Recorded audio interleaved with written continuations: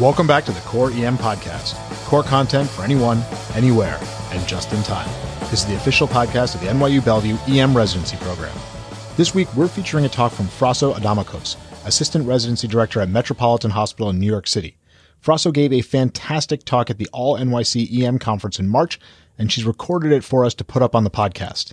And the lecture that I'm going to be talking to you about was titled, Kids Are Just Little Adults, a Simplified Approach to Pediatric Trauma. The reason I like this lecture is that when you first look at it and you listen to the title, you think, this is completely opposite of everything that I've learned in medical school. But I'm hoping that by the end of this discussion, you'll understand why many of us adult-trained ER doctors follow this mantra, and we do very well with it. So before you all freak out on me and panic at the thought of running a pediatric trauma, just take a breath and hear me out. You've dealt with very difficult airways, no doubt. You've run multiple codes simultaneously, probably with limited resources, and you've always come out on top. You are a resuscitationist. You need to understand that you are the best and most experienced person to be running this. You do this time and time again with adults, and if you just remember a few simple nuances, you can do just well with children. So you get a call on your red phone, and a notification is coming in. The first thing you have to do is prepare. This is the time that you have to take a moment to mentally prepare.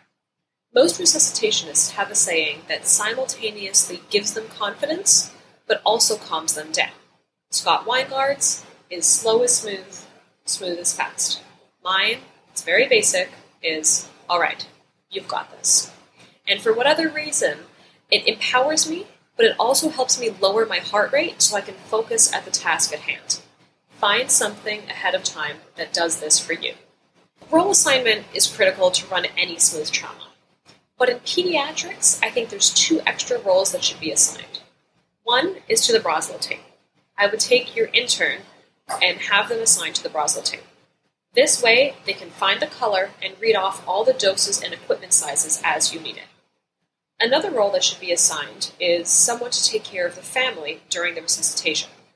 Studies show time and time again that family want to be in the room during a resuscitation, and for the most part, when they're not in the room, they actually regret it.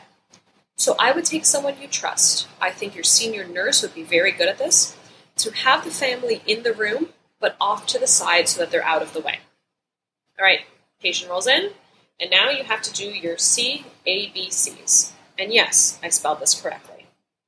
So the reason you have to start with circulation is twofold. Well, first off, you can't intubate without an IV, and if you go ahead and intubate before stabilizing those unstable vital signs, you can actually precipitate an arrest in a very sick patient. The order is 1-2 IO. Do not waste any more time with peripheral attempts of IV access in a sick child. Now, what about the heart rate? If the kid's crying, that's probably why they're tachycardic. It's from pain or anxiety, right? Absolutely wrong. This is a major pitfall in pediatric trauma. You have to assume that tachycardia is compensated shock until proven otherwise. The reason is that once the child is hypotensive, they're actually peri-arrest, like you're going to be doing CPR in 2 minutes. So do yourself a favor, and whenever the child is tachycardic, err on the side of caution and take it seriously.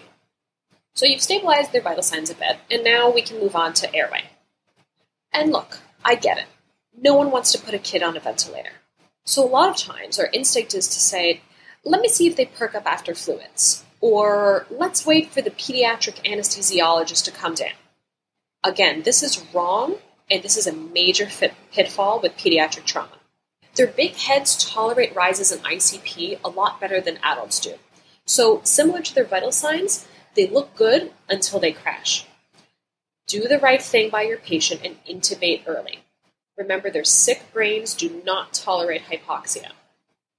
And now I understand when it comes to intubating, we're a little hesitant because there's a lot of different equipments and medications.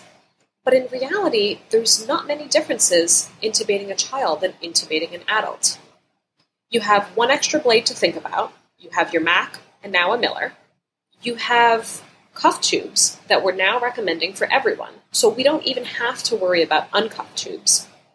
And you have your Braslo tape to help you with all of your equipment sizes and your medication doses. There's only one extra medication to consider, which is atropine at 0.02 milligrams per kilogram. The AHA is moving against its routine use for intubation, but most people who work in pediatrics still will administer it for kids less than 1 year old to avoid the vagal-mediated bradycardia. As with anyone, positioning is very important, but especially in kids with their funny anatomy. So make sure their ear is to their sternal notch, their neck is wide open, and their chin is straight, so that when you go in with the blade, you can lift up and their anterior airway will come down into view. So I used to be scared of a pediatric airway when I was a resident, because in my mind, there's no failed airway approach, because you can't crike a kid, right? Well, first of all, if the kid is dying and you crike them, no one's going to fault you. But in fact, we do have a failed airway approach. So what you can do is you can take a large angiocath and attach a 3cc syringe, take the butt off of it, and you can access the cricothyroid membrane, and you can actually bag through that little device. If you bag the patient up and you realize that you still can't intubate them, you can, through this attachment, perform a retrograde intubation. Now, I advise that you look this up on YouTube, you watch a couple videos from some of our specialists, so you have an idea of what I'm talking about. But basically, you thread a central-line wire through that angiocath up to the mouth, and someone who is standing at the head is going to intubate over that wire. And now you've secured an airway. So by understanding this procedure a little bit, and looking at it and reading at it a few times, you actually realize you do have a failed airway approach when it comes to pediatrics. Speaking of airway, what about those pesky C-collars? Even when you get one that's supposed to fit a pediatric patient, it doesn't actually fit. So can we get rid of them? Well, the good news is that the current literature suggests that if there is no altered mental status, no neurologic deficit, the child is moving their neck well, and has no neck pain, we can probably take them off. So, we've secured the airway, let's move on to breathing. Bradypnea or tachypnea is a sign that your kid is sicker than they appear. So always, always, always check a manual respiration rate. The chest x-ray is a good screening tool for pediatric injuries. You have to understand that children don't get the aortic injuries that adults do, so rarely does a CT with IV contrast confirm more information than just your basic x-ray.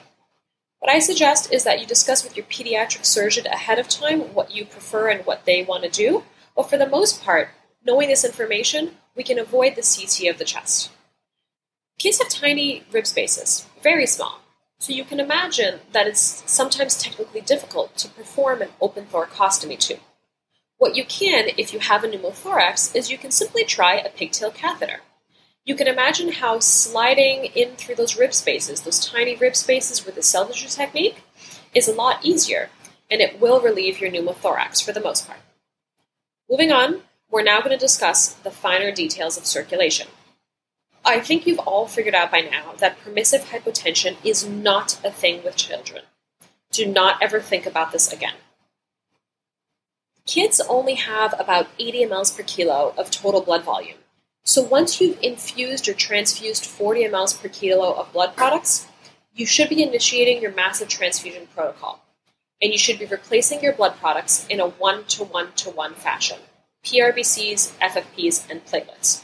Don't just focus on giving blood. Now, TXA remains a hot topic. The question is, can we use it in children? The answer is yes. Our best study to date was a large retrospective study done in Afghanistan called the PEDS TRACS trial, and it showed an association between TXA use and decreased mortality in kids. Even though it's only an association, you have to remember that pediatric surgeons have been routinely using this medication in children for years and have never demonstrated major adverse outcomes. So, if your kid is sick and you have TXA, you can consider using it. I hope to God that I never have to do a thoracotomy on a child. But the reality is that one day that's probably going to happen to a lot of us out there.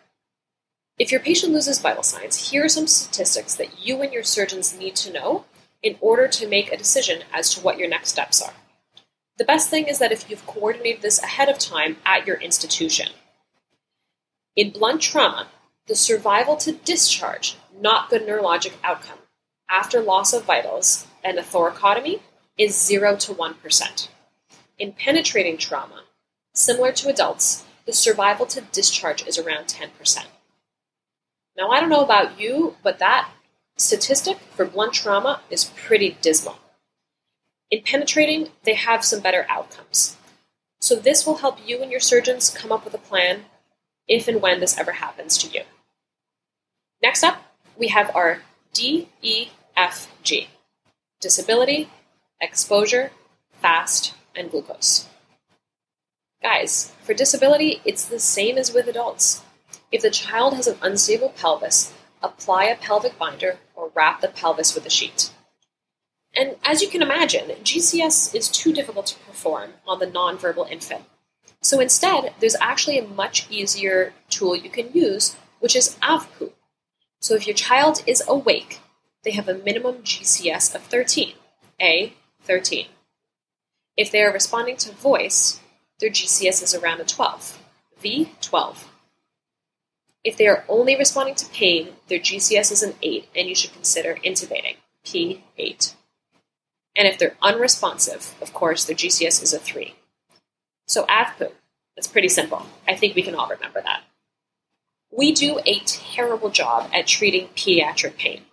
We're so worried that by giving morphine at 0.1 milligrams per kilogram, we're going to mask an underlying injury. But the literature over the last 5 years states that this is not true. So please, for the love of God, if your child is in pain, treat appropriately and give them some pain medication.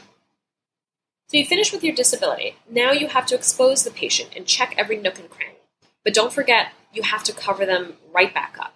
Actually, most of the time you should be applying warm blankets or a bear hugger because kids lose a lot of heat through their skin, and you don't want to precipitate hypothermia on an already sick child. Recently, the utility of FAST in pediatrics has come into question. Now, why is that? Well, it's because the FAST is only 80% sensitive at best in children. That is not a number anyone would base a life or death decision on. And as well, kids are tricky. Because of their pliable bones and their stretchy skin, their abdominal exam can be unreliable. They can have minimal abdominal tenderness and no bruising, but be hiding terrible trauma. I would never want to miss massive free fluid on a child. So when in doubt, go for the CT scan. In a sick kid, glucose should be done earlier, although the algorithm is A, B, C, D, E, F, G. Your techs are usually very good at this. The reason I say that is you want to make sure that altered mental status of your child is not from hypoglycemia before you go ahead and intubate them and assume it's a head trauma. In summary, there are a few key concepts you need to know to master the pediatric trauma. Be confident and remember that you are a resuscitationist. You will be the one running this, so stay calm, confident, and focused, and you will do great. Remember to do your CABCs, and don't ever forget glucose. And always maintain a high index of suspicion when it comes to children. They're tricky. They can't talk to you, you can't figure out if they're tachycardic because of pain or anxiety or blood loss. So when in doubt, assume that they are sicker than they appear until you've been proven otherwise. And finally, instead of thinking about how kids are different from adults, realize how, in fact, they're really similar. Follow the mantra, kids are just little adults, for your next pediatric trauma, and you will do great. Like I said, a fantastic talk with lots of pearls. Here are some of the big ones that I took, and like Frasso said, these apply to both kids and adults. Number 1, while peds traumas and severe traumas are uncommon, stay cool and collected. You've run many resuscitations in the past, and resuscitating a kid is no different. You've got this. Number 2, when it comes to access, think 1-2 IO. 2 shots at a peripheral line, and if you don't get it, go to IO. Tachycardia should be assumed to be compensated shock until proven otherwise. Don't write tachycardia off as anxiety. And number 4, failed airway approach. Place an 18-gauge catheter into the neck, hopefully through the cricothyroid membrane, and bag through that. If you still have difficulty getting an airway from above, consider a retrograde intubation over a wire. That's all for the Core EM podcast this week. Come on over and check out the site at coreem.net. We've got a ton of great core content emergency medicine. We'll have a core post up on Wednesday and a journal update up on Thursday. Don't forget to drop a review of the podcast in iTunes, follow us on Facebook, and on Twitter where our handle is @core_EM. Thanks, and see you all next week.